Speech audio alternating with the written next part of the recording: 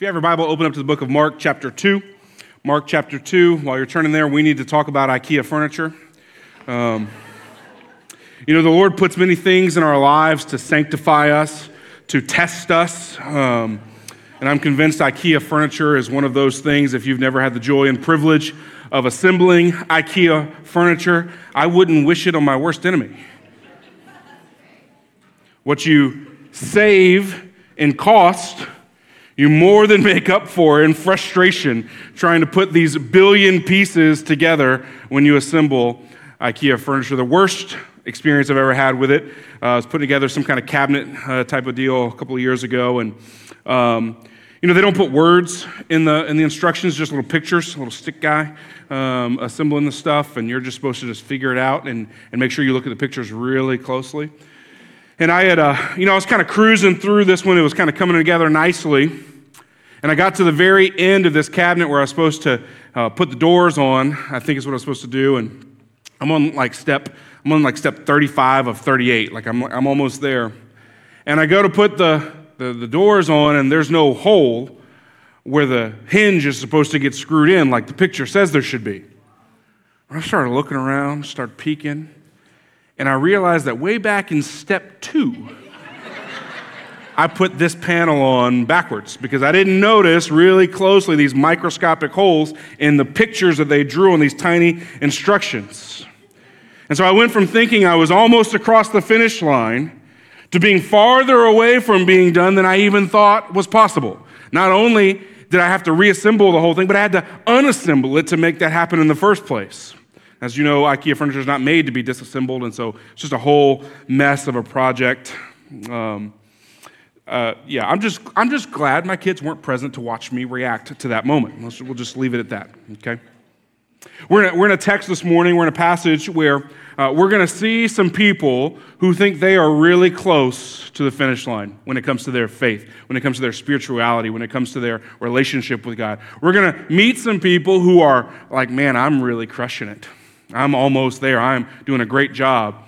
But what Jesus is going to do in our text today, he's going to show them, he goes, hey, actually, you're farther away than you think you are. And let me show you this person who you think is a total screw-up. They're really close. He's going to flip everything that we probably think we know and that these people certainly knew about faith on its head and show us a different way into his kingdom. And so that's where we're going this morning. We're in Mark chapter 2. We're going to be doing verses 13 through 22. So if you have your Bible, you can follow along. If not, it'll be behind me on the screen. This is what Mark writes under the inspiration of the Holy Spirit. He says that he, Jesus, went out again beside the sea, and all the crowd was coming to him. And he was teaching them. And as he passed by, he saw Levi, the son of Alphaeus, sitting at the tax booth. And he said to him, "Follow me." And he rose and followed him. And as he reclined at table in his house, many tax collectors and sinners were reclining with Jesus and his disciples. For there were many who followed him. And the scribes of the Pharisees, when they saw that he was eating with sinners and tax collectors, said to his disciples, "Why does he eat with tax collectors and sinners?" And when Jesus heard it, he said to them, "Those who are well have no need of a physician, but those who are sick. I came not to call the righteous, but sinners." Verse 18, now John's disciples and the Pharisees were fasting. And the people came to him and said, "Why do John's disciples and the disciples of the Pharisees fast, but Jesus, your disciples, do not fast?" Jesus said to them, "Can the wedding guests fast while the bridegroom is with them? As long as they have the bridegroom with them, they cannot fast. The days will come when the bridegroom is taken away from them, and then they will fast in that day. For no one sews a piece of unshrunk cloth on an old garment. If he does, the patch tears away from it, the new from the old, and a worse tear is made. And no one puts new wine into old wineskins. If he does, the wine will burst the skins, and the wine is destroyed, and so are the skins. But new wine is for fresh wineskins." Let's pray together. Heavenly Father, we thank you for your word. We thank you for Jesus who makes things new. We thank you for Jesus who defies expectations. And Lord, I'm especially grateful that one of the ways Jesus defies expectations is by calling people like me and everyone else in this room to follow him when we don't deserve it. And so, Lord, as we dive into this text today, would you encourage us with it? Would you challenge us with it? Would you draw us to yourself? And would you be honored In Jesus' name, amen. This passage kind of has two movements to it, and that's going to break up our time together. First, you see Jesus calling this man Levi to be his disciples. If you remember in our passage, we've seen Jesus call some other disciples. We've got the account of 4 disciples being called thus far, and he's going to call this man Levi to be his disciple as well. And Levi is going to be known as Matthew as well. And so this man wrote the Gospel of Matthew that is right before this book in your Bible. And it says that Levi is a tax collector. And to us, nobody likes tax collectors, right? It's tax season right now, so I don't know many people who are thrilled with the IRS at the moment, right? So we kind of get what it means to be despised for being a tax collector. But in Scripture, especially in the first century Palestine, being a tax collector as a Jewish person was an absolute scandal. I mean, this was the biggest deal that could possibly take place. To be a tax collector meant selling out to the Romans who were ruling over the region. It was a betrayal of Levi's Jewish brotherhood. His name, Levi, is a Jewish name, and almost everybody who had the name Levi came from the tribe of Levi, the Levites. These are priestly people. Their family business, their family job was to serve God in the temple and to be priests on behalf of the people of Israel. And now here's a guy who's left that line and is instead working for the enemy. And he's collecting taxes for the enemy. He would have had a booth set up, perhaps near the sea, likely collecting tariffs on goods that are traveling through the region.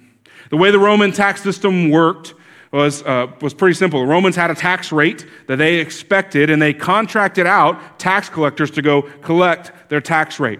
But the way the tax collectors got paid was not by a salary from Rome, but instead Rome gave them permission to charge extra taxes, and then they would keep the difference between what Rome required and what they collected. Human nature being what it is, and having the entire force of the Roman army and their authority behind you, you can imagine these tax collectors got pretty greedy. And they would charge crazy rates, double and triple and quadruple what Rome was requiring, and they would stick the rest in their pockets, and they would get rich on the backs of the people that they lived in and amongst and around in their communities. Such officials, historians tell us they were considered the lowest of lowlifes in the entire community. They weren't allowed to testify in a court of law because they were considered so dishonest. They were actually kicked out of the synagogue. They weren't allowed to be a part of the local church there, the local faith community, because of their betrayal of their people. They were kicked out of the synagogue if you were a tax collector. You weren't allowed to be a judge or hold any kind of office or any kind of official role in the community. And in fact, this is crazy to kind of illustrate how much these people were hated. In the Talmud, kind of the Jewish interpretation of the law of the day, it says that it was not a sin to lie to a tax collector. It's not a sin. You get an exception. You get a break. You can't lie to anybody unless it's a tax collector. They make one other exception. You can also lie to murderers, it said. Those are the only 2 people in the Talmud says that you can lie to without penalty or punishment. And so here's this scandal. Jesus comes along and he meets this tax collector who would have been hated by his brethren, who would have been the ultimate outcast in his community. And Jesus says, hey, you come follow me. You come be my disciple. You come represent me to the world. You come learn from me and be my ambassador. You come write a gospel that billions of people will read and learn about me. And you come do that, Levi. It's a scandal, and it's incredible, the gap between who this man Levi was and who Jesus was asking him to be.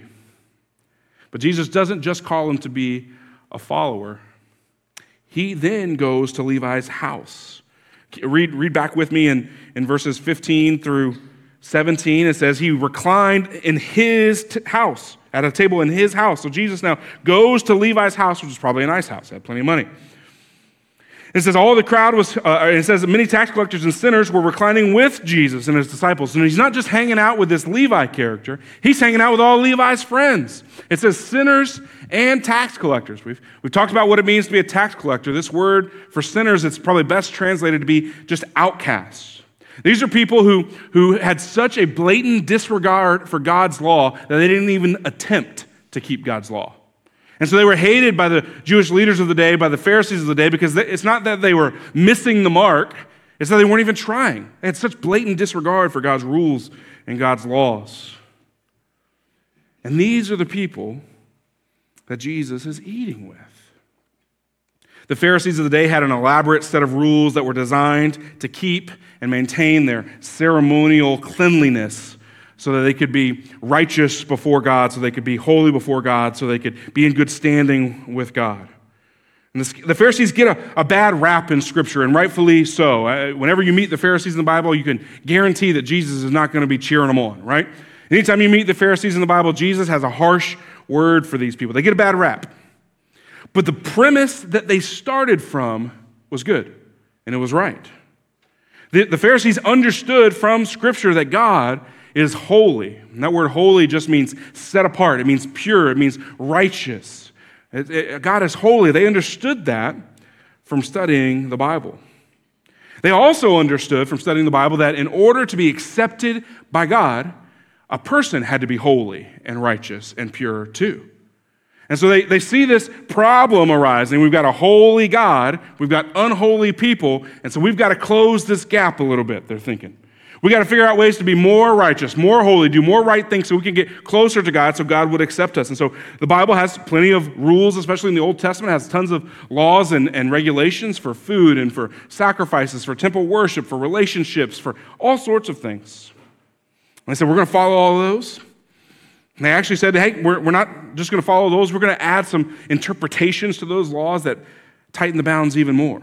So we can be even more holy, even more righteous, even less in danger of doing the wrong thing. Where did they go wrong, though? First, by adding laws and rules that God doesn't require, right? Church people love doing that, don't we? We love adding rules that aren't in the Bible and telling people, hey, you can't do this. And you say, well, where does it say that in the Bible? Well, it doesn't actually, but you really shouldn't. It's like, oh, okay. So they did that, and that's not a good idea. Caution you against that. But their big mistake, the Pharisees' big mistake, is that they thought that they were succeeding in making themselves righteous. That's where the Pharisees went wrong. They thought that all their rule following, all their legalism, all their fasting, all their giving, all their prayers, all their going to synagogue, all of that was working. We're getting closer to God. We're becoming more like Him. We're closing the gap. This is why Jesus was constantly after them. Because His mission was to show them that despite their best efforts, they were not righteous people. Despite their rule following, despite their prayers, despite being in the synagogue, every time it was open, they were not making themselves more righteous. And they should have known this as teachers of the law.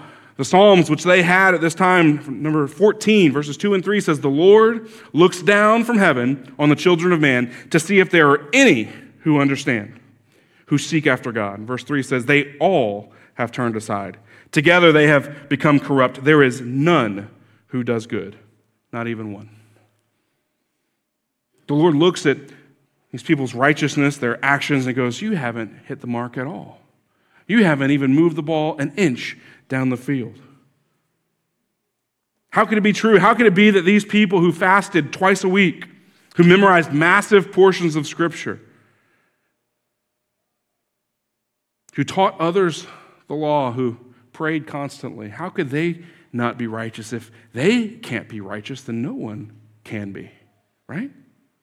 That's Jesus' point. That's Jesus' point. In fact, He says as much. Jesus tells them He's trying to show them that their actions and their behavior are not what counts. Matthew 23, verses 27 and 28, He says, woe to you, scribes and Pharisees. Woe just means warning. Warning to you, scribes and Pharisees, you hypocrites, for you are like whitewashed tombs, which outwardly appear beautiful, but within are full of dead people's bones and all uncleanness. So you also outwardly appear righteous to others, but within you are full of hypocrisy and lawlessness. Jesus says on the outside, it looks like you're crushing it. On the outside, it looks like you're doing everything you're supposed to do. On the outside, it looks like you're a righteous person, but on the inside, you're still dead. Jesus has a word in this passage for people like the Pharisees. We wouldn't call them Pharisees today. We would just call you self-righteous, if that's you. Jesus has a word for the self-righteous. There are people both inside and outside of the church, who are convinced that they are good enough to get to God and get to heaven on their own. There are people inside and outside the church that believe that. In the church, they suppose their religious activity is what makes them good enough. I go to church often enough. I volunteer. I go to Bible study when I can. I even give them my money. I'm doing all the stuff. I'm taking all the steps. I'm doing all the action. And so surely that is making me righteous before God. I've even been baptized. That's what you told me to do, God, and so I did it. And so surely that makes me acceptable to you. There are people outside the church, too, who are just as self-righteous, right? They maybe give to charity. They work at a soup kitchen from time to time. When the lady at the checkout counter asks if you would like to round up to make a donation to X, Y, or Z, they say yes every time, right? And they're like, man, I'm a good person. I'm doing it. I don't need this religious mumbo-jumbo to make me safe. I'm good. I'm living a good life. I'm a good person. I'm following the rules. And here's what this passage would have to say to the self-righteous person, both inside the church and outside the church. Your good behavior will not save you. Your good behavior will not save you. Anyone who thinks that they can do enough to bridge the gap between them and God has grossly underestimated the size of that gap. We're severely downplaying how sinful we are, and we're totally forgetting how holy God is. This gap can't be made up by good behavior, by good works, by doing the right thing, by going to church a few times or giving a few dollars. This gap can't be bridged by anything that we can do. The God that the prophet Isaiah had to hide from when he had a vision of him and declare, I'm unclean, I'm from a people of unclean, woe is me, he says. This same God, when Moses asked to see him, God says, no, you can't because you'll die. The best I can do is I can show you my back as I'm passing by you. That God, we think we're going to bridge the gap by going to church a few times a month? We're crazy. That God's going to look at us with the thought life that we have, with the things that we view on screens, with the substances that we use, the way we talk to people, the way we treat others. That God's going to look at us and go, yeah, you're pretty close to me. Come hang out. We're crazy if we think that, aren't we? Theologian R.C. Sproul, in his book, The Holiness of God, which I'm convinced every Christian ought to read, he says this. He says, when we understand the character of God, when we grasp something of his holiness, then we begin to understand the radical character of our sin and our hopelessness. Helpless sinners can survive only by grace. Our strength is futile in itself. We are spiritually impotent without the assistance of a merciful God. Friends, I want to encourage you, if you're here and you think you're going to make it to God on your own, look out. You have underestimated the gap. And that's what Jesus is trying to show these Pharisees here. He goes, hey, you have missed it. It's so much worse than you can imagine. But there's also a word in this passage for the unrighteous, right? So we were talking about the self-righteous just now, the people who are going to make it there on their own. But what about the people who are bad and they know they're bad? Anybody there in that category? This is me. A word for the unrighteous. The reality is the person who is unrighteous and they know it is closer to being in the kingdom of God than the person who is self-righteous. That's what Jesus is trying to show these people. The person who is bad and is aware of it, you're almost there. You're close. When Jesus says, those who are well have no need of a physician, but those who are sick, he says, I call the unrighteous to repentance, not the righteous. The point he's making is not that the Pharisees are righteous. He's almost making fun of them in a sense. You're going to see that the rest of Scripture as Jesus interacts with the Pharisees. Jesus doesn't think the Pharisees are righteous. But what Jesus is pointing out is that the people who are close, the people who I'm calling into my kingdom, the people who are bad and they know they're bad. The people who are sinners and they know they're sinners. Said a different way, an awareness of our sin is a prerequisite to having it forgiven. An awareness of our sin is a prerequisite to having it forgiven. The Bible teaches that one of the primary purposes of the law in the Old Testament, of God's rules, one of the primary purposes is to show us that we can't live up to it. The law shows us how we ought to live and what we ought to do and how we ought to be, how we ought to relate to God. But it also shows us that we'll never make it on our own, that we'll never live up to that standard. That's why God sent the law in the first place, so that we would know that we needed a Savior.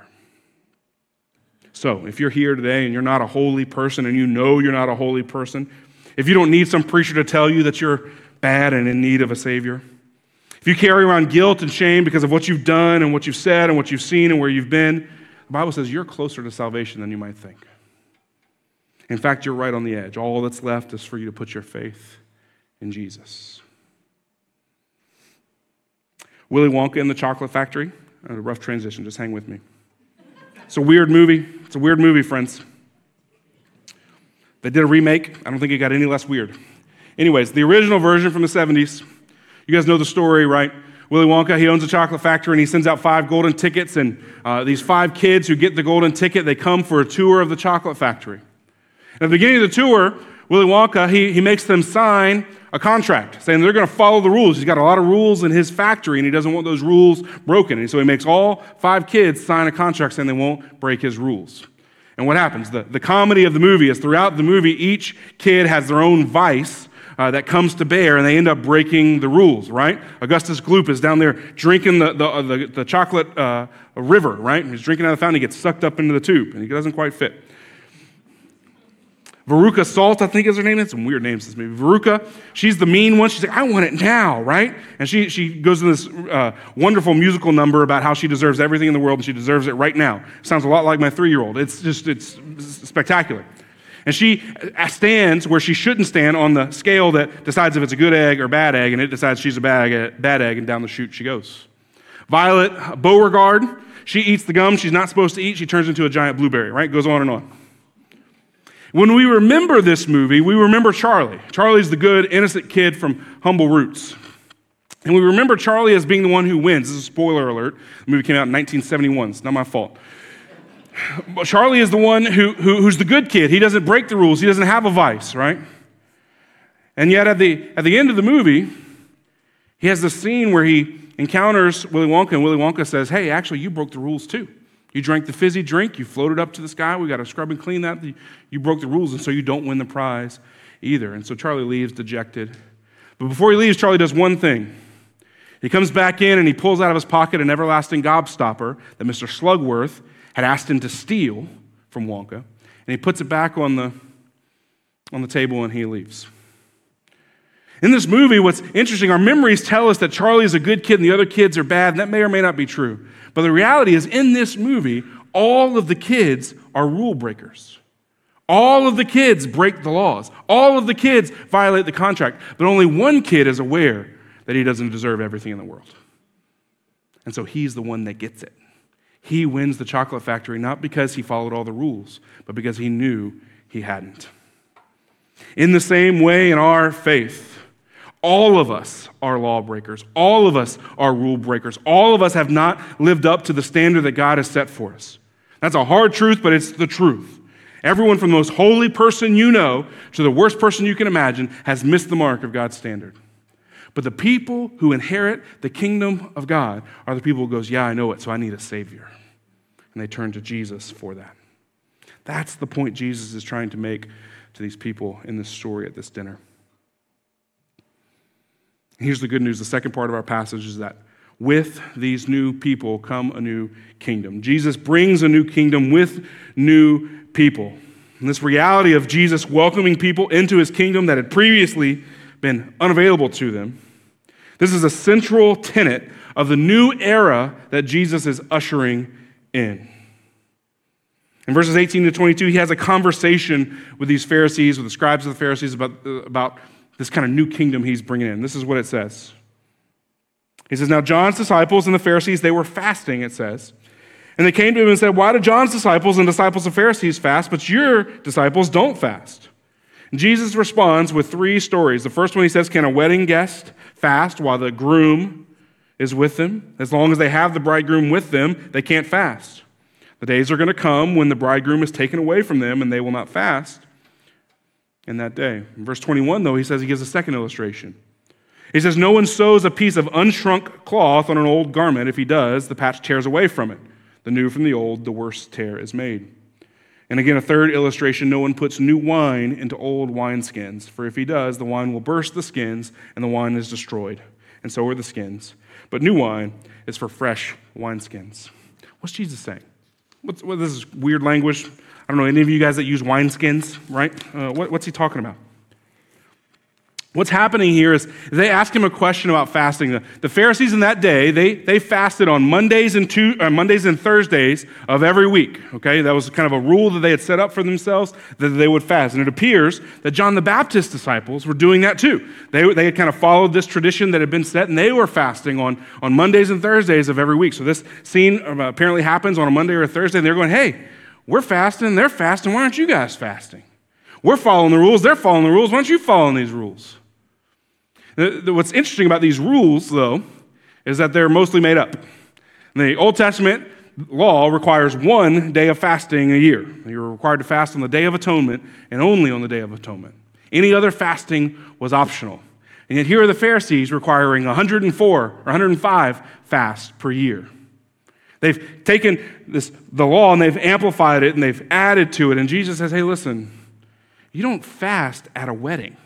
That doesn't make any sense. And what he's doing is he's giving a preview, a prophecy of what's to come. He says, hey, the bridegroom, me, I'm the groom, is here, so we should be celebrating. This is a time for joy, and not a time for mourning, not a time for pleading with God. He says, the day's coming when I'm not going to be here. That's a day that you can fast. And he goes on to illustrate his point by giving this picture of a cloth, right? If you had a tear in your cloak, a tear in your clothing, you would patch it. But just like us today in our clothes, they shrink when we wash them sometimes, right? At least that's what I tell myself when they don't fit. They shrink when we wash them. And Jesus says, hey, if you take a piece of clothing that's already shrunk, right, and you attach on a new piece of cloth that hasn't been shrunk yet, when you wash it, that new patch is going to shrink and it's going to tear away, and it's going to make the whole worse. He gives another illustration of wine and wineskins. When they would create wine back then, when they would make wine, they would put it in these leather pouches, these pouches made of animal skins. And the animal skins hadn't been stretched yet. And so they would put the wine in it. As the wine fermented and the gases released, the skins, the leather would stretch to accommodate the expanding wine. But if you were to put new wine into a pouch that had already been stretched out, there's no room left for it to stretch. And so you put in new wine, and those gases begin to get released, the pouch bursts. What's Jesus saying? He's saying this, that the message that he is bringing is not some new angle on an old teaching. It's not some different way of thinking about what they've always been done. The message that Jesus is bringing is something totally new. He's saying, I'm making this new. Everything is different now. We're not reimagining the system that already exists. This is a new system. He's not trying to take what the Pharisees are doing, take what John and his disciples are doing, take any of those things and fit himself into it. He's breaking the paradigm totally. He illustrates this by sharing a meal with people he has no business sharing a meal with, right? So having a meal with people for Jewish people was considered a major deal. It was super important. It was a sign of intimacy and fellowship and friendship. Table fellowship was a big deal, and it carries this sense of unity and connection when you eat with someone. And so by choosing to eat with unclean people, Jesus is shattering their expectations. This may be confusing to us, right? So it's like, well, hold on. On one hand, we're saying that Jesus is willing to welcome the unrighteous, and he's willing to fellowship with them. He's willing to welcome them into his family and into his kingdom. And yet, on the other hand, I've heard it said that Jesus is actually making the standard of righteousness even higher than it was. Maybe you've read the Sermon on the Mount. In Matthew chapter 5, verse 20, Jesus said, for I tell you, unless your righteousness exceeds that of the scribes and Pharisees, you'll never enter the kingdom of heaven.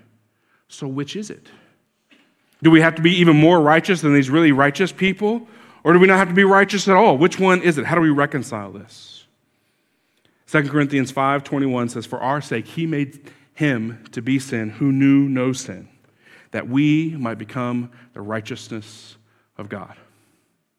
The cross is how we reconcile this.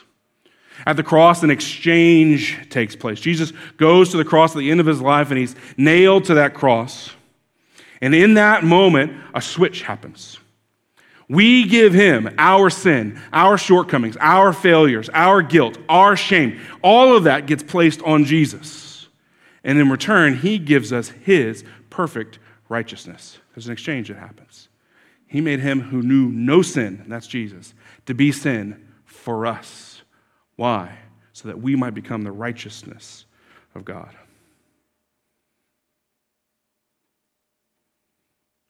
He takes our sin and he gives us his righteousness. It's almost as if he wraps a cloak around us, wraps a new robe around our dingy, dirty bodies that is clean and pure and spotless, fit for the red carpet type of an outfit. And I don't think it's a coincidence that in this story this morning that Jesus uses the illustrations of a wedding, of a garment, and of wine to show us what the kingdom of God will be like. You see, the night Jesus was arrested, as you get to the end of his life, he's sitting in the upper room with his disciples, and they have a meal. We call it the Last Supper, right?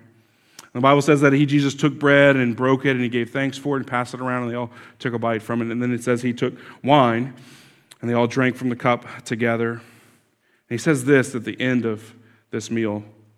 He says, I tell you, disciples, I will not drink again of this fruit of the vine until that day when I drink it new with you in my Father's kingdom. You see, Jesus knows the cross is what's next. Jesus knows the cross is what's going to make those disciples and every disciple that follows after them, that's what's going to make them righteous, is what happens on the cross. And Jesus knows that one day we'll gather with him for a feast in heaven, the Bible says.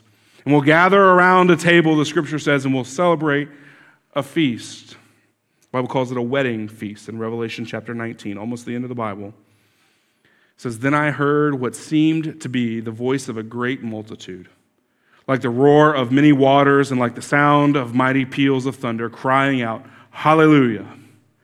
For the Lord our God Almighty reigns. Let us rejoice and exult and give him glory, for the marriage of the Lamb has come, and his bride, that's us, has made herself ready. It was granted to her to clothe herself in fine linen, bright and pure. For the fine linen is the righteous deeds of the saints. And the angel said to me, Write this, Blessed are those who are invited to the marriage supper of the Lamb. And he said to me, These are the true words of God. At the end of the age, church, there will be another meal, much like the one that we read about today. And at that meal, Jesus, again, will be the centerpiece. He'll be the star of the show.